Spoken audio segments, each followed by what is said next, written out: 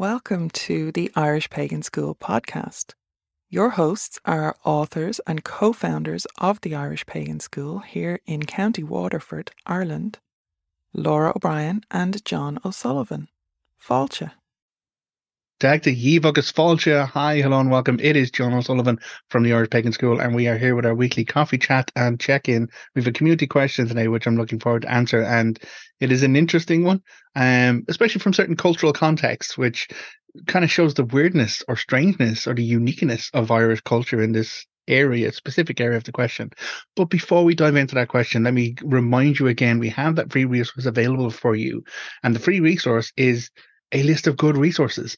We get communicated with multiple times. Is this a good book? Is this a good author? I'm looking for information on this particular topic.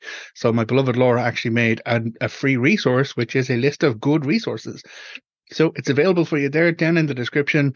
It also pops you onto our mailing list, which means that you'll get a couple of emails from us a couple of times a week. Not like every day. We're not going to blast your inbox on that. It's just a couple of emails during the week to let you know what's going on, with us behind the scenes, but then also upcoming events like, the monthly classes that we teach and the community hangout that we do every second Saturday, where we are just a bunch of pagans who gather online in a virtual space and chat, sit back, have coffee, and just be around each other. So that is the process. Those resources are available. Join the mailing list and, don't miss out. So I'm going to take a sip of my coffee and we're going to dive into this question. So with coffee on board, this one comes from Melissa. Melissa was in contact with us and was wondering, my question is, are house spirits good neighbours, and if they should be invited into the home? If so, how should we interact with them? It's a great question. It is a really great question. And this is really where we have a certain level of uniqueness around the Irish kind of approach to otherworld entities, supernatural individuals or relationships, or the spirits that exist in our cultural wilderness, or the Irish wilderness, or even the Irish otherworld. Because there are other cultures around the world who have benevolent kind of house spirits. A friend of mine from Norway, and she taught me this word hattifnat. I really hope I pronounced it right, which is a spirit, a house spirit that lives in the home and, is there as long as you're maintaining and cleaning your home. It kind of provides a helping hand, a safe, warm environment. And so there are recognition multiple times across multiple different cultures of house spirits. I think boggarts are also another type of it. But in Ireland, there is not. Absolutely not. And to go straight to Melissa's question, the good neighbours are not something you want to invite into your home ever. In fact, if we look at the Irish folklore, so much of the folklore and stories and mythology that we have is about keeping them out of your home, keeping them away from us.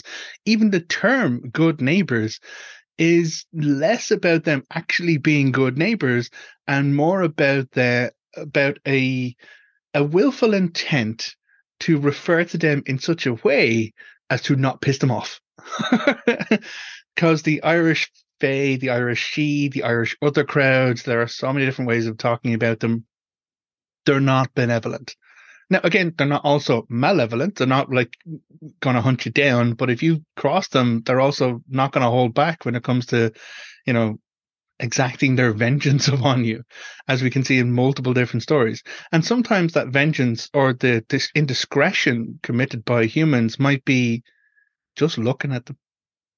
There are so many of our folklore tales which talk about someone on the walk home from being out late at night and hearing music, and they look over a hedge, wondering where the music is, and they see the good crowd, the good folk, the good neighbours kind of having a revel and having a dance. And the moment that you see them, you go blind, and then you wake up in the middle of fucking nowhere, completely lost, with your clothes turned inside out, having lost an entire evening or maybe an entire day, or in some of the worst stories, years of your life, because you have been taken by them.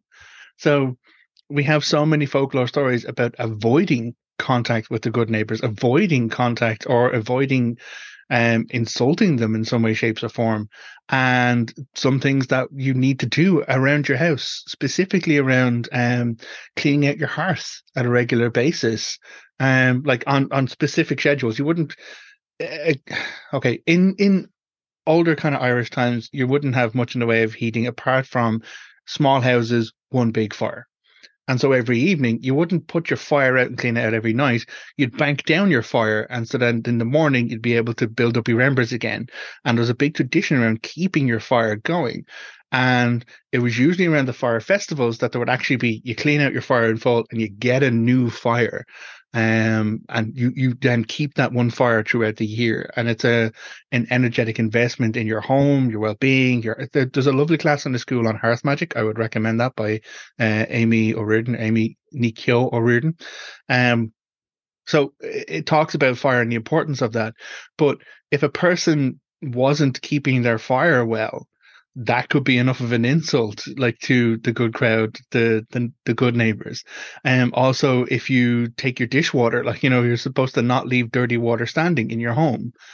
But when you're throwing out or getting rid of your dirty water, you have to like actually call out and say, I'm throwing out my water here in case there are good neighbors nearby that you can't see.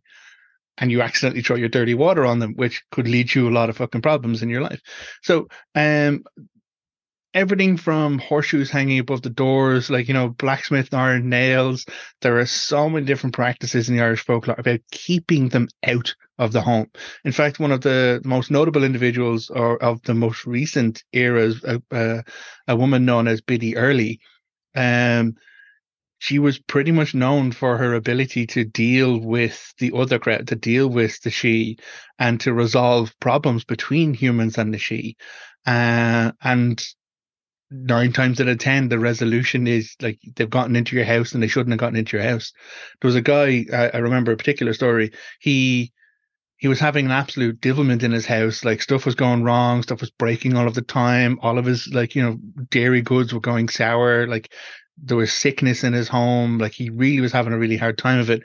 And at the end of his wit, he traveled all the way across the country to Biddy. And he came to Biddy and she saw him coming up the lane. And the moment he walked in, he was about to tell her everything that happened. She goes, I know exactly what's going on with you and I know exactly how to fix the problem. The problem is they're in your house and they shouldn't be. And without him giving any information at all, she turns around to him and she says, at the back of your house, there's a wee river and a tree has fallen across that river. And that's how they're able to cross from their territory into yours. And also, you have a crack in your back window that you didn't fix last year. And that's how they've gotten into your home. So go home, fix the window first, then get rid of that tree across the river. And then you'll have to absolutely clean out the entire house and make a whole lot of noise and tell them to get on out of it. And that will resolve your issue for you. So we don't have, and we never do recommend inviting the other crowd into your home or into your home space. It's not something done in the Irish culture. It's not something done in the Irish practice. Even when we look at, like, there are many stories of the good neighbors providing care or providing healing or providing kind of, some people going and pleading with them in order to kind of, seek a boon from them. And it's possible. There is power. They definitely have power. But invariably there's always a price. There is always a price when it comes to these kind of things. And another famous example is one of the last greatest harpists or bards was a guy called Turlough O'Carolan. And Turlough O'Carolan, like, had such an amazing skill with the harp. He was so fantastically kind of well thought of, and he could do stuff with music that no one else could do. But he was blind. And when he was asked about it, it's like, well, where did you learn your music? How did you learn to play the harp? And he's like, well, I wasn't always blind. And at one day I was out and I fell asleep on a mound and I heard music in my dreams. And when I woke up, I couldn't see. But now the music of my dreams is the music I play. And so the other crowd gave him the music, but they took his eyesight. There's always a price. So we ourselves have been communicated with and by a couple of people on occasion who are having difficulties, having spiritual difficulties, having challenges in their life, and difficulties around their spirituality and their spiritual growth feeling kind of blocked, stymied, or in the worst cases, feeling put upon, harassed, and kind of oppressed in what should be their safest of space, which is home. And through processes of talking it through, trying to discover what's going on, you know, it has happened that we there are people who have accidentally kind of invited stuff into their homes without realizing it, opened themselves up to, again, a lot of this comes from misinformation. I'll be honest, folks, like a big part of what we do here is to try and get real information out there, because misinformation can actually be dangerous. People think that the Irish She are, just Victorian fairies down the bottom of the field, and like the little Tinkerbell creatures out there to look after you and give you blessings and whatever else. Absolutely not.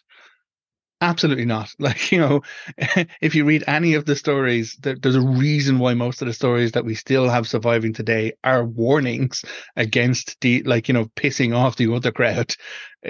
So it is actually important to be aware of that. And I remember I was at a conference in America many years ago, and Laura had done a talk, and it was about the Morgan, it was about the other crowd, and literally in the presentation there was like one slide, and the title of the slide is how to deal with the Irish other crowd, the good neighbors, and the print on the slide in big font was just fucking don't. Just don't. The best recommendation we could give at that time was just don't. You need to be steering your information towards dealing with your own sense of spirituality, your own sense of self first, and then dealing with the recognized deities. And there are individuals out there who teach, and we have many classes in our school actually about the other crowd, about fairy lore, about all of this kind of stuff. So there are experts in these fields, including Laura, who has written and learned a lot about it and does have a lot to teach about it. So that is something that we do teach in the school, but it is again those awarenesses to give you the information, to give you the education, so you can make the best choices for yourself at the end of the day.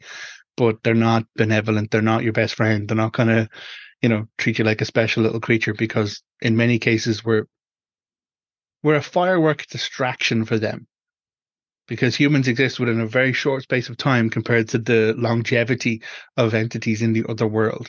And so, yeah, they love to play with us. They love to kind of have like advantages and experience, the richness of life through our perspective, because we are so finite.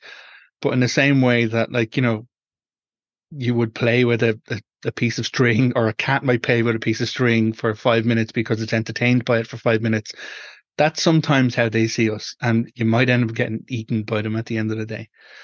So we have a lot of classes on there, and we do recommend it. Like the Hearth Magic is a really good one. Pulling the Wings Off Fairy by Morgan Daimler is on there as well.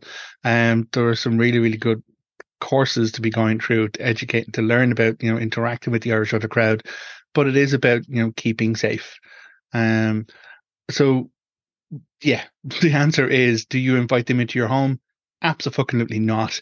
But that doesn't mean you disrespect them either. It's a matter of saying, okay, well, here are my safe boundaries. Here is, this house made by human hands for human occupation, not for other world occupation. They have their own houses. They have their own places to live, but I'm not going to go rock into their places and expect to take over there either. And so in my spaces, it is my space for my home, my family, my relationship with my deities, like the altar space I keep behind me here. But when I'm out in the wilds, when I'm out closer to their spaces, I acknowledge that, I'm a guest in some of those areas, and I pass through respectfully, not respectfully, knowing that, it's about that shared relationship and shared kind of living environment, if that makes sense. But yeah, personal sovereignty first, folks. Look after your own personal environment first. And from there, you can grow your spiritual experiences and your spiritual explorations.